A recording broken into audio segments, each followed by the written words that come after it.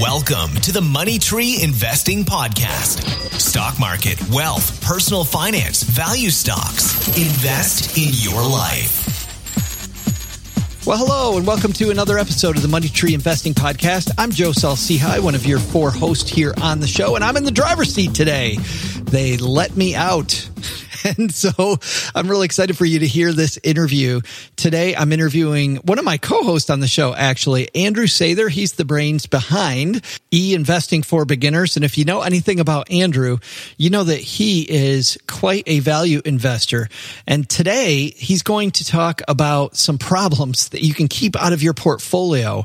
He has developed a value trap indicator. And I'm going to interview him about this because it's really interesting. You know how many times you look at a stock and you think that the stock price is really low and it looks juicy and you're thinking about buying in? Sometimes that's a big trap. And Andrew's going to explain how to avoid the value trap. So really excited for you to hear this interview. And of course, hang around with us because as soon as we're done with the interview, we'll have our roundtable talking more about the interview. So here we go. Andrew Sather and I talking value investing traps. Well, we have a guest coming on for this week's show that I'm sure that you have never heard before. It's the one and only Andrew Sather from Investing for Beginners. Are you familiar with this thing, Andrew, the Money Tree Investing Podcast? Have you heard of us? I don't know. I'm not really quite sure, but happy to be on regardless, you know? Well, I'm so excited about your new ebook, Value Trap Indicator. What made you decide to write the book? You know, it's actually something that my audience has been asking for. I do mention it in one of my free ebooks that I give away, that I had this idea for a value trap indicator, but I never took the time to actually do all the work and write it out until I finally buckled down and got enough requests from people that yes, this is something they want to see. And basically what the value trap indicator is a system that I formulated that took what I did is I looked at all the biggest bankruptcies of the last 21st century. And I wanted to see, is there anything that is similar in all these cases? Because if we can figure out why a company goes bankrupt, then we can figure out how to avoid that, and it would really help investing returns. And so come to find out, yeah, there is a couple of similarities, and these bankruptcies really aren't as surprising as the media makes them out to be. So in other words, there's a big difference between finding value and finding something that looks like value, but really is just going to be a quick way to lose money. Yeah, exactly. I mean, the whole thing on Wall Street is you want to buy low, sell high. The sell high is a completely topic on its own, but buy low sounds really easy. But when you're buying low, what happens is you're also getting a lot of companies that are down on their luck. They're being looked down on by the market. There's a lot of pessimism involved. And so some of that pessimism is overblown, and some of it's actually because the company might be not in a great shape. So you have to be able to decipher, is this buy low opportunity something that is a great opportunity for myself because the market doesn't know what they're looking at? Or is it a company that is running into trouble and the business might be deteriorating? Once you can walk that fine line, then you can really maximize your gains in the market.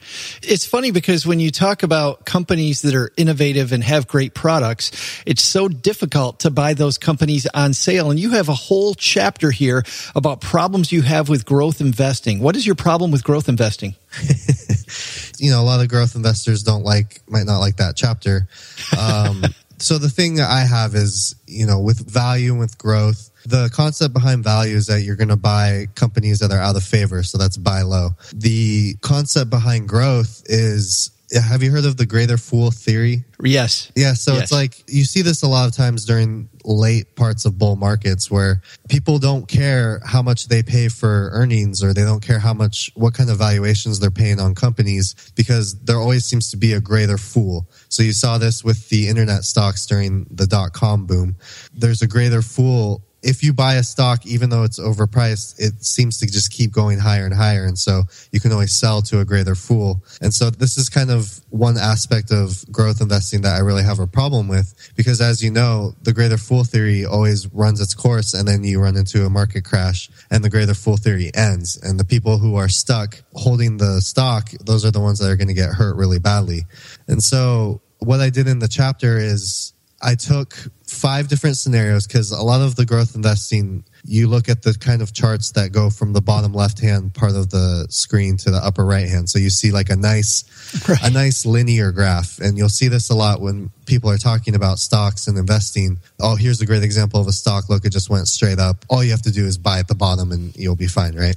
So I took 5 different charts of companies back in the past where this was the case, where they had a nice trend line up. And I said, okay, would you buy here? Would you buy here? Would you buy here? Would you buy here?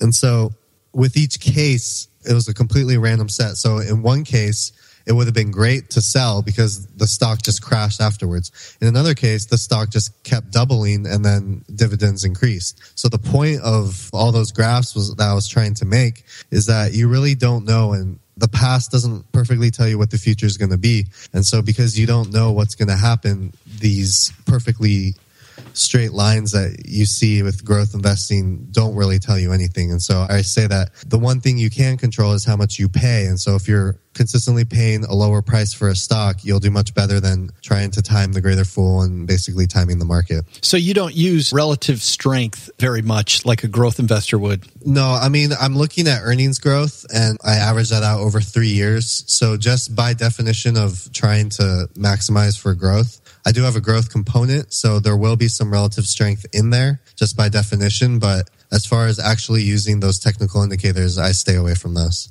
You also talk about, I want to touch on this just a little bit too before we get into actually what you do. At the beginning of the book, you also talk about problems with IPOs, problems with mutual funds. You go into those. Let's talk about IPOs first. What's the issue with jumping into an IPO? Like I talked about in the book, IPOs really stand for one thing. It just serves one purpose, and that's to get the owners of the company, the people who founded it, put their blood, sweat, and tears into the company, and it's to get them paid. The owners and the founders who have been with the company for decades, these guys are the ones who spent their whole lifetimes building these startups. And so, if you look at the situation where they're giving up all the power and the control of a company and just releasing it to the public, if you think somebody who spent their whole life and their life's dream on invested into one company, if you think that they're not selling out at a price that's favorable to them, well then, I don't know what to tell you. But you can be sure that when they're selling at an IPO, it's for a good reason and because they're making a ton of money on that sale. And so the people who get duped are the ones who are buying into these IPOs.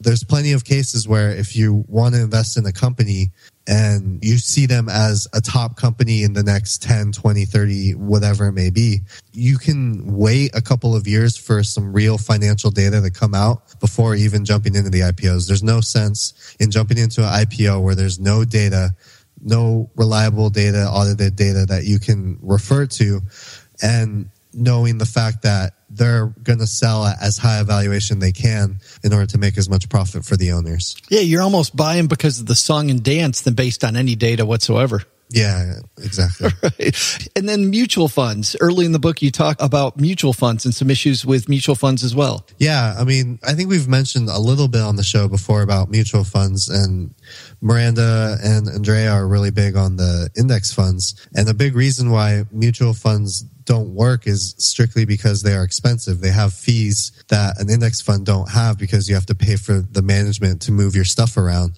And a lot of studies have actually shown that many of these mutual fund managers actually underperform the market, and you would just have been better buying an S&P index. What I argue is I think a big reason for that is that because these mutual fund managers are living and breathing the markets, they're in there every single day. They get bombarded with so much information and they're so in tune with what's going on Wall Street that it's actually detrimental to their performance. A lot of successful investing depends on the fact that you buy something either unfavored or favored and you're able to hold through different times. Some of the biggest returns won't happen unless you're able to hold through a rocky period. And so I think because these mutual fund managers are so involved in Wall Street, they really don't have the kind of returns you'd hope for.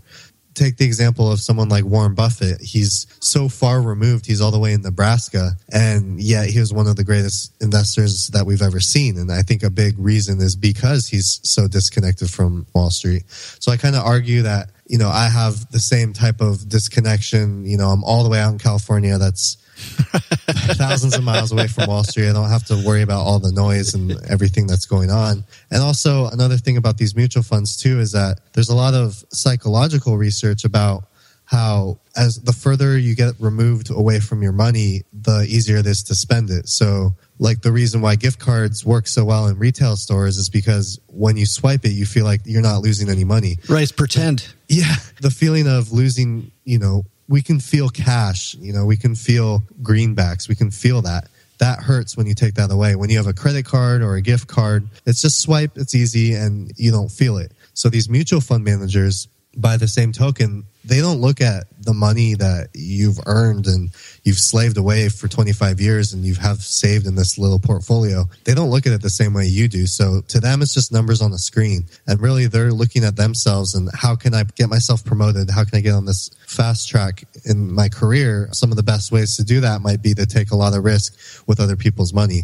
And so I see that as another big problem with mutual funds. The interest is complete conflict and there's no parallel with what's good for you and what's good for him. It's funny you say that because it seems like people try to buffer themselves from risk, but you really make a point in the book that you want the risk to seem really real, especially when you go into some of these bankruptcies. And I want to get into the heart of the things that you talk about around risk. Your 11th chapter is Academics Don't Know Risk, and you especially take to task beta and about how advisors love beta. And for people out there that don't know beta, could you explain what beta is and then talk about how beta can lead you down the wrong road, like you talk about beta-led investors and BP down the wrong road?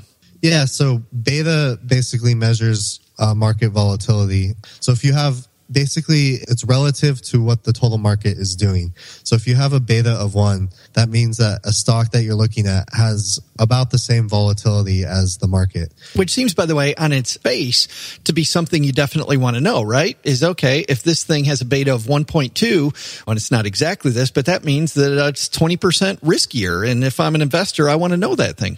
Yeah, so the problem is a lot of advisors look at beta as investing risk. Right, right. We've mentioned on the floor, we've had discussions on our podcast about volatility and how, you don't care about volatility unless you're already retired. So already right there's this huge disconnect between how an advisor might be measuring risk and what risk means to you personally. To me, I make this example in the book where what makes bungee jumping so risky is it the fact that you're jumping up violently up and down and kind of getting dizzy just from going up and down super fast? Is that the risky part? No. The risky part is that you might lose your life just in case if the cord snaps. So in investing, I feel like it's the same way. Risk is not how much is my investment, going up and down, what kind of volatility are we seeing? It's really how much money am I losing and what are the chances of that money going away? And so that's why with the value trap indicator, I really try to focus on how can we make sure your money doesn't get lost and how can we stay away from the worst case scenarios. And you focus then, instead of on something like beta, on debt. It's funny. I love a single sentence that you have in here, which is that the riskiest companies aren't the ones that are the most volatile.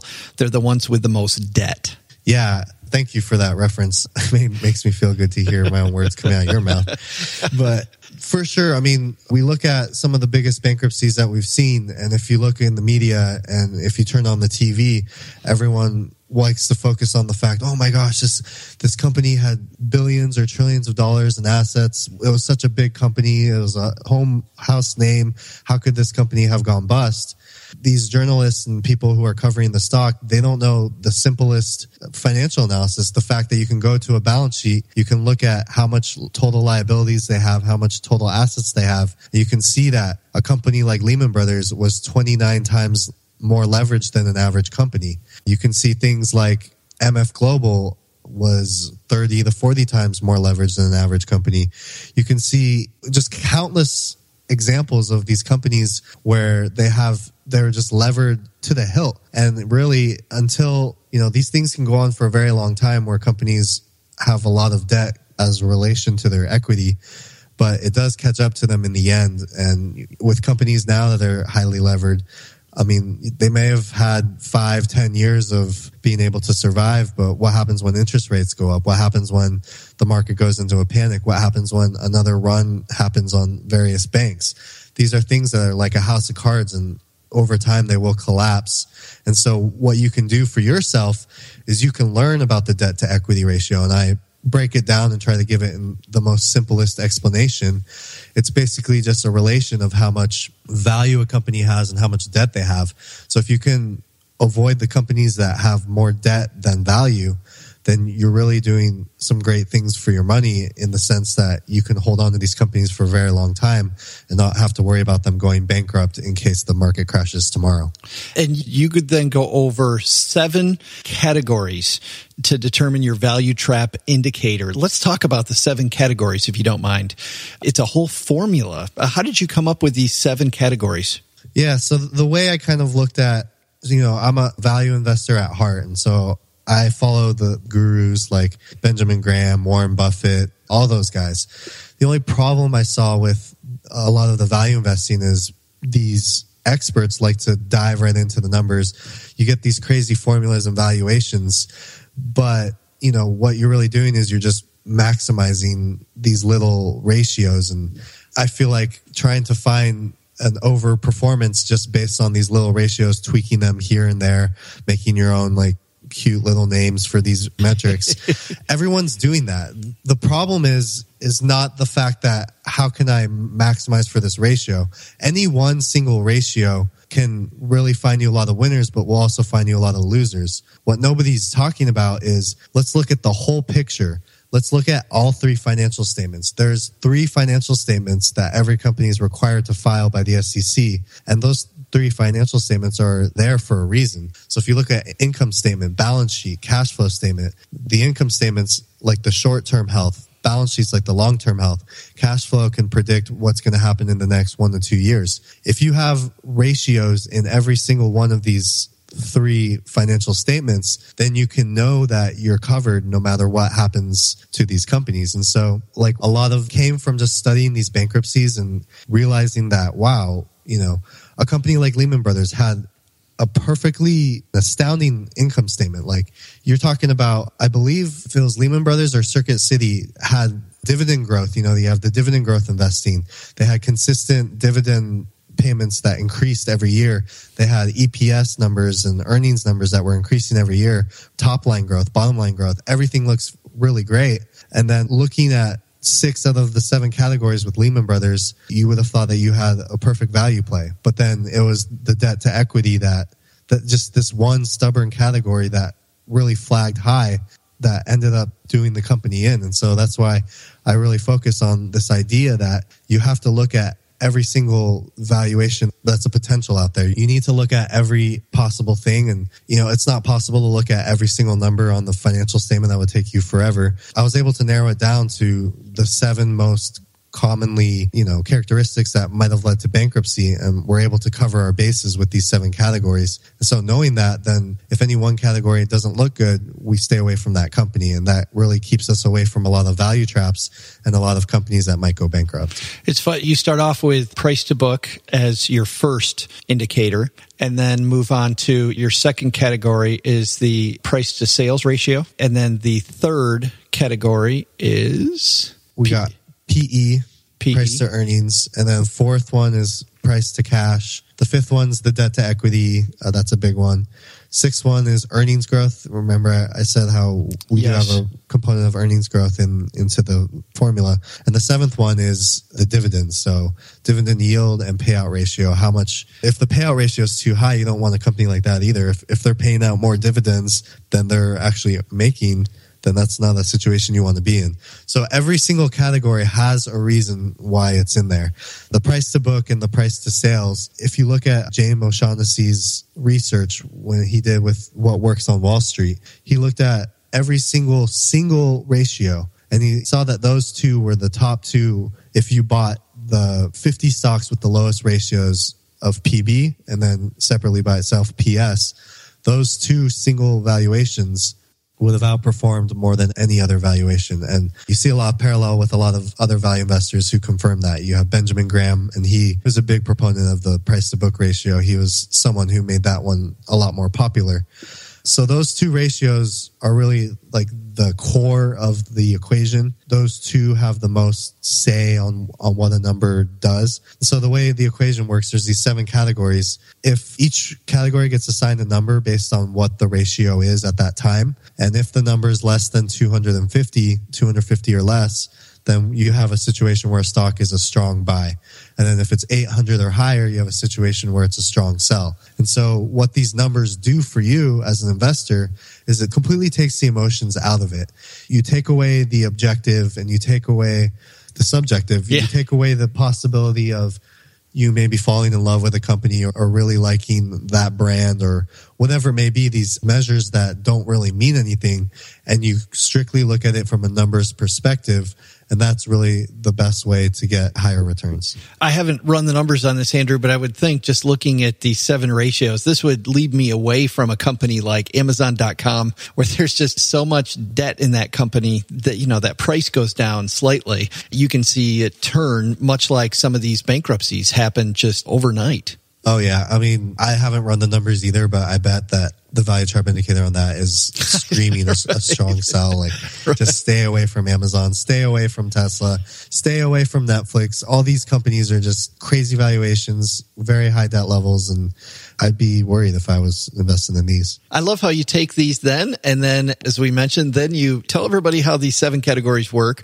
Well, you start off by building the need to protect yourself and to take less risk, and then the 7 categories. And now we lay the 7 categories over these bankruptcies. And you go through Enron, WorldCom, Nortel, Lehman Brothers, one of the Circuit City, the Tribune. It's funny, I keep stuttering because there it is, Washington Mutual. I couldn't come up with the name. Let's take one of them. Which one of these did you find particularly fascinating to go through and lay these 7 categories over them and show it kind of a textbook case of where people got it wrong? A lot of them are jumping out in my head right now. It's kind of interesting to hear the backstory on some of these bankruptcies because hindsight's 2020, and so we can look back at how these bankruptcies happened, and all we remember is what the media tells us is what happened. So, like for Blockbuster was a big one that I remember when it happened. I was a lot younger, and a lot of the kids my age had already moved on away from Blockbuster, and they had jumped onto the Netflix and the Redbox, and I was even doing that myself. I was already on Netflix before it really became mainstream. And as I talk about in the book, it's not something where you need to be ahead of the trends and you need to understand the market pulses. What you'll see when you look at a lot of these bankruptcies is that the numbers tell the whole story. So a company like Blockbuster had negative earnings for 4, 5, 6 years in a row. I mean, this company was just bleeding cash and it was in the red for a long period of time. I mean, looking at the numbers now, it surprises me that they even lasted as long as they did. So if there's a company, there's actually, you would think, okay, well, that's Blockbuster. Obviously, it's obvious, Netflix took over. It's not obvious until you see the company go bankrupt. These trends and these things that happen where new technology replaces old technology, they could last for a lot longer than you'd think. And so what I argue in the book is that these companies that are late on the trends or they're experiencing lower customer demand, these companies that are really in trouble with their business models, they are showing you with their financials that this is the situation that's happening. So if you're able to decipher these numbers and understand that things like negative earnings and high debt to equity are 2 of the biggest indicators of a bankruptcy, if you can understand these things, you can understand that a bankruptcy like Blockbuster actually wasn't surprising at all, and you didn't have to know anything other than the fact that their numbers were terrible. Just like you're saying earlier with Warren Buffett, staying away from a lot of the Wall Street stuff, staying away from the commentators and just trusting the numbers because the numbers don't lie. The hardest part about that is that no one really explains the numbers. Like there's this assumed sense in a lot of these books that you pick up that you should know what all these names are, what's the jargon on this, what all these ratios. And so I took it from the perspective of somebody who doesn't have an accounting background, somebody who doesn't have this type of knowledge that's supposed to be already had. And I just broke it down in the simplest, most easiest way I could. And so that's why a lot of these bankruptcies we go through, and it's very story based. And I just try to break it down and make it as easy as possible to understand. Well, it's funny to think that a book can be very educational, Andrew, and fun at the same time. But I thought it was fun how you apply these things that, I don't know, a lot of them I lived through, and some of them it seemed like, they came out of the blue. Some of these bankruptcies seem to come out of the blue. And I love how you take these numbers and just apply the numbers and say, look, it didn't come out of the blue at all. How do we get the book? Yeah, you can go on valuetrapindicator.com. I have access to the book there. I'm not releasing it to Amazon or anything like that. So really, if you want to get the book, you got to go to the website, valuetrapindicator.com. Insiders only. That's cool. And what's next for you, by the way? So now that the new book is finished and you're talking about the new book, I hate to say this with the book just coming out, but what's the next project going to be, Andrew? Oh man, you know what? The first project I'm looking at is I'm definitely going to Vegas. I'm going to blow some money and just let loose, because this thing, oh my goodness, this week has just been outrageous. And then depending on how the book does, maybe you can help fund me to go to the Bahamas, or maybe go somewhere in Mexico where I can just relax, get away from Wall Street. And then coming back, obviously, I'm going to be on the podcast still, and I'm having a lot of fun doing that. And then we'll see what happens after that. All right, let's roll into the second half of this party. We have our round table with us today. We obviously have Andrew Sather from E-Investing for Beginners back with us. And we have from Planting Money Seeds, Miranda Marquit, and the all fired up from Taking a Smart Step, Andrea Trevelyan. Welcome, guys. Ladies. Hey. Woo. Woohoo. All right. So we're recording this at a very special time that we made just for Andrea. That's kind of an inside joke, but we'll just leave it there. Let's talk value investing, shall we? Andrew talks about protecting your portfolio from the value trap. And so that means putting downside protection on your portfolio. Andrea, I'm going to start with you. What type of downside protection do you put on your portfolio? Actually, none per se. What I do basically is I analyze my stocks. I know what's going on. Every time they have an earnings report, I go back, I reassess what I want to do. So I guess my downside protection is I actually pay attention. My goal is always to invest in a company that I'm willing to hold for 5 years. So I think that extra time that I put into researching is kind of my downside, coverage. So that's downside protection like Andrew talked about in the book and earlier in the show about knowing the numbers? Yes, absolutely. If you don't know the numbers, you're guessing. Miranda, how about you? What's your downside protection in your portfolio? Do you have to ask? It's indexing, right? That's yours is diversification. That's the answer to everything is indexing. So I index. So that's pretty much what I've got for protection. I do have some dividend aristocrats that I have as part of my dividend portfolio, and I have a couple silly things that for our little competition that we're doing, Joe, that we're in, and and that's turned out to be not very much downside protection at all. So really, it's indexing. It's almost like going without a net, isn't it? It kind of feels like that as the market deteriorates. Does anybody use Andrew? I didn't ask you this on the interview portion, so I'll just ask you now. Do you use stop losses also when you buy? Yeah, I do. I do the trailing stop. What's nice about that is that it lets your winners ride and it cuts your losers short. So what you do is it basically puts a floor on your stock, and then as it rises, that floor rises with the stock price. And then if the stock ever crashes, then you're protected. So I have like all these protections in place. Probably one of the most risk-averse investors out there that you would find. And I mean, for my age, it doesn't really make sense, but I really ascribe to the idea that if you're losing money, that's the hardest way to compound money. So I try to minimize that as much as possible. Interesting. Andrea, have you used stop losses at all? Actually, I don't. Never have. Never have.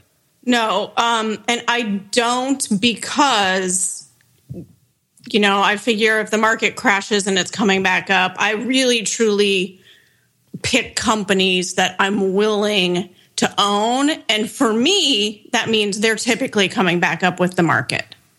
Got it.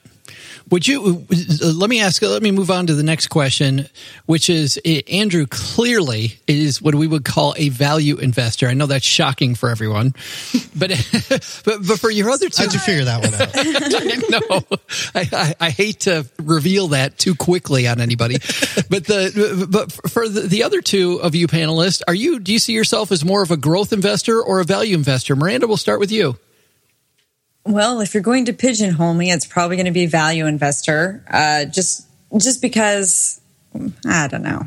I mean, I can't really call myself a growth investor because I'm not chasing particular growth. But on the other hand, I am heavily invested in stocks because I index, and that's sort of the growth portfolio plan for the long term. But from another perspective, I guess I could be I don't know if I'd call myself a value investor. There we go. It's clear as mud now. I don't like labels. Don't label me. I think it's hard because you kind of seriously, when you're an indexer like I am, you can't really say value versus growth. It's a healthy balance of both, I would think. Yeah, it really kind of is like this middle way. But I was going to ask if your portfolio, I mean, there's indexes that are growth indexes that are value indexes. You don't buy the growth portion or the value portion. You just buy the S&P 500? Yeah, pretty much. So because I'm lazy, I've got Betterment handling it for me. And so basically they've got a large cap in there. They've got a small cap. They've got a global, and then they've got some a very small portion is the bonds. So yeah, really it's just kind of a mix, and it's basically just designed to move with the market and grow over time and provide me with retirement in 20, 30 years. Andrea, how about you? Can we put a label on you, value or growth? It depends on which bucket we're talking about. We'll call me a tweener. So I know we've talked before about like my bucket. So I have my index, and I actually buy a total market index. So I don't have to mess with different indexes. There it is. It's covering growth, value, everything. But dividend investing is definitely anything but growth or value. It's about the company being stable and consistently paying. But then in my fund bucket, I'm definitely much more growth, but I always love to get any of my companies at a slightly discounted price. That is so funny because with my indexes and, mutual funds in Cheryl's 401k, things like that, I'm very much a growth investor where I'm protected with diversification. But in my playpen where I buy my individual stocks, I am very, very much with individual stocks a value investor. I can't buy any of the high flyers for a lot of the same reasons that Andrew talked about. I love how you said that your growth stuff is in your wife's portfolio. Right. So when it goes down, it was her fault. That makes me laugh. Well, she is a 401k. When you're self-employed, you don't have a 401k. So what do you do? You could have a solo 401k. It's true. You could. No. Okay. In my simple also, I mean, I have those, in my retirement plan and in her 401k. What I meant by her 401k was mutual funds, because I don't have any mutual funds. I have all ETFs, in my retirement plan. But in the playpen, it's all value stocks or stocks that I tried to buy on sale. So let's move on to question 3 here. Even though Andrew explains very well this very easy math you need to do to screen for the value trap, how many people do you think listening to the show are actually going to do it? Andrea? Not many. How come? Takes too much work. And I think that's the if you're going to put a label on what's the problem with personal finance and investing and everybody's money, is nobody really wants to sit down and do the work. I feel the same way. And isn't that frustrating? I mean, Andrew presents it, the math is incredibly easy to do.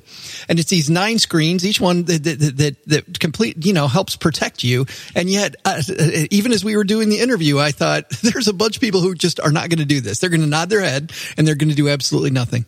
Well, most people want to take the hot tip that they got at the water cooler, and they're happy with that because then they can say, "Oh yeah, I'm in with Enron too." That's how it works most of the time. But Andrew, the hot stock tip, that's a fine place to start. Just run it through your screens, right? Yeah, I mean, you could definitely. One of the things I offer is the spreadsheet with all the calculations in there. So you don't even have to do any of the calculations yourself. If you can just input the numbers from the financials, it takes all of maybe 10 minutes, and you can do it for each company. That alone with that automation, I think, if you're inclined to do it, I try to make it as easy as possible. Yeah, Miranda, do you think people are going to do it? Probably not. I think if I were to invest in individual stocks, I would probably do it because I think Andrew does break it down and he makes it easy. But I know that my weakness is that I'm lazy and I don't want to mess with it, like Andrea pointed out. So I default to the index funds. But I think there are a lot of people, like Andrea says, who are like, "Oh, well, I just want this hot stock tip. I want somebody to just tell me, what's going to be the next big thing." And they don't want to go through and do the research themselves. And I don't want to do the research myself, and that's why I index. Right. But if I was going to do the research myself, then I definitely think that Andrew's tool would be something I would personally use because I'm the sort of person who, if I am going to go ahead and do like the individual investing, then I'm going to think about it and I'm going to put in the thought and the work that goes with it. Thank you, Miranda. Well, and that's what I was going to ask you, Andrew. How do you feel hearing all three of us say, we think that people will pick up the book. We definitely think that, but we don't think people are going to use it, even though we all agree that these are great screens. Obviously it's frustrating being someone very passionate about it. The only thing I would say in, I guess, rebuttal to that is just there's this thing called the resistance that Seth Godin talks about, and it usually pops up every single time there's something that you should really be doing. So I remember when I was back in college, every time that I had to study for a test or a final, the dishes that were piling up on the sink seemed to be more important at that time. So there's this procrastination, and you can always feel the resistance, and it's going to attack you right where something that's most important to you is at that time. So if you can battle that resistance, I think there's a lot of rewards for you. Yeah, I totally agree. I love that analogy. My fourth question is this. Some studies have shown that small investors actually can beat the market. And a lot of these people that don't beat the market, that are mutual fund investors, the reason they don't beat the market is because they're trying to move so much money in and out of the market. Like you talk to many of these men and women, they're very, very skilled investors. When you've got $2.5 billion that you're trying to put into a stock, you can't do it all in one day. So if you agree with that a small investor can pay attention to systems and do the math, if you're going to invest in individual stocks, do you see yourself being that type of person that would use a system? Andrea, do you use a system when you invest? I don't necessarily call it a formal system, but I do have a process.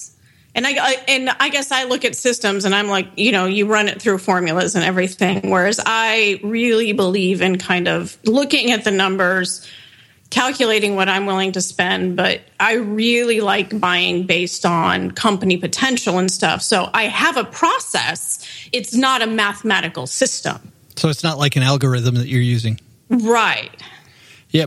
And I do think the small investor can beat the market if they do have a process, they're paying attention, they're focusing. It's not something that you can buy something and then not look at it again for 3 months. Yeah, it seems like there's a commitment that comes along with it, right? That you have to continually run it through the washer to see how it's holding up. Yes. Yeah. Miranda, I'm not going to ask you about being an individual stock investor, but do you use the system around your investing habit? Yeah, I've got a system. It's called Automatically Invest in Index Funds. And so it's incredibly systematic. It's amazing. Every month I have money automatically taken from my checking account and put into index funds. Take all your money and hand it over to Betterment. That's right. It's an amazing system. It is a great system. But yeah, like Andrea, I would probably go with a process. I wouldn't necessarily use an algorithm, but I think having a strategy, having a plan for what you're going to do, understanding what you're trying to accomplish with your investing is a big part of that, so that you can choose a process or a strategy that works with what you're trying to do. Andrew, we talked earlier about obviously the system for not falling for the value trap, but do you have a system on how you identify companies that you're going to invest in? I do. Obviously, I run it through the indicator that I have with my Excel spreadsheet. But before even doing that, I've talked about on the podcast before how I like to use the stock screeners. So you can use one called finviz.com. And so I have this screen, which it's a very strict screen, which I use every month, but I loosen the parameters depending on what I'm looking at. So I'm not, you can't buy the same stock 12 times in a row, even though it might show up on your screen. But I use the same screen and then kind of work within that screen. From there, I can have a list of maybe 8-10 companies. And then that way, I don't have to do calculations on all 6,000 companies that are out there. I have a small list. I can run the calculations and then from there make an informed decision. That was before I was on the show because I haven't heard of FinViz. Do you start off by feeding it stocks into and then save, different stocks that you want to look at, or does it start off with the entire U.S. stock market, or how does that work? It actually spans throughout all the international stocks too. Well, not all of them, but a lot of the major ones. And so it gives you a list of all of them. And then it has valuation ranges for every different metric. And you can just use the little drop-down tool to sort, and then it will sort and eliminate the companies that aren't within that range. And so as you do different valuations, you'll get a smaller and smaller list. And it's a completely free tool, and it's really a great place to get started. That was my next question. If there's a cost, and the cost is just your time. I like that one. Yeah.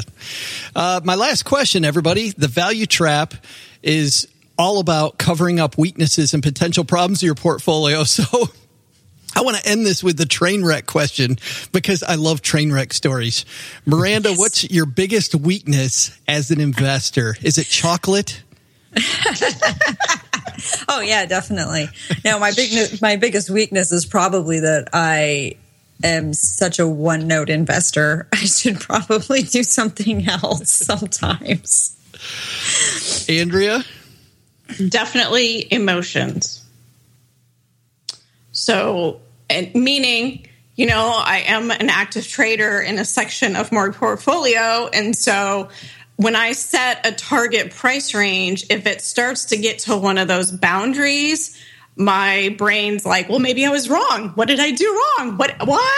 So it's controlling those emotions. And the way that I actually do that is I write down, when I evaluate a stock, I write my bottom level, my top level for buy and sell. And then I also write why I want to own it and why I'm buying it today, so that when I hit those emotions, I can go back to that and go, okay, does everything still stand? Great. Go to bed, leave it alone. If not, sell. That's interesting. The Andrew? Okay, so one of the phrases that my wife is probably sick of hearing is that this month's stock pick is the best one I've ever had. I tend to say that every time with every newsletter I release. So I really get caught up. That's why I'm so focused on this value stuff and the downside risk, because even someone like me gets super excited about what I'm looking at. And so, if you have these things in place, then you're allowed to get excited. Mine is being uneven. I find that there are times when I dedicate way, way, way too much time. And then other times that I don't pay attention until, my reminder comes up that it's the end of the quarter and it's time for me to look at my stuff. So, I wish I were more even about my decision making, because I seem to make a bunch of decisions all at one time. And it's kind of scary when you're making decisions just based on the fact that I had an extra hour today, had nothing to do with anything else. You're like cramming for the final exam. That's right. That's exactly it. Right. I'm on the podcast tonight and I got to make sure that I know something. Right. All right, guys. Well, that was fantastic. We will see everybody again here next week. And we'll have the show notes at moneytreepodcast.com. Thanks, everybody. We'll see you next week. Thank you for listening to the Money Tree Investing Podcast. Visit us at moneytreepodcast.com for more free investing resources. Yep. Let's do this. Here we go. Andrew's smoking. Great. He's smoking. I'm drinking. We're good.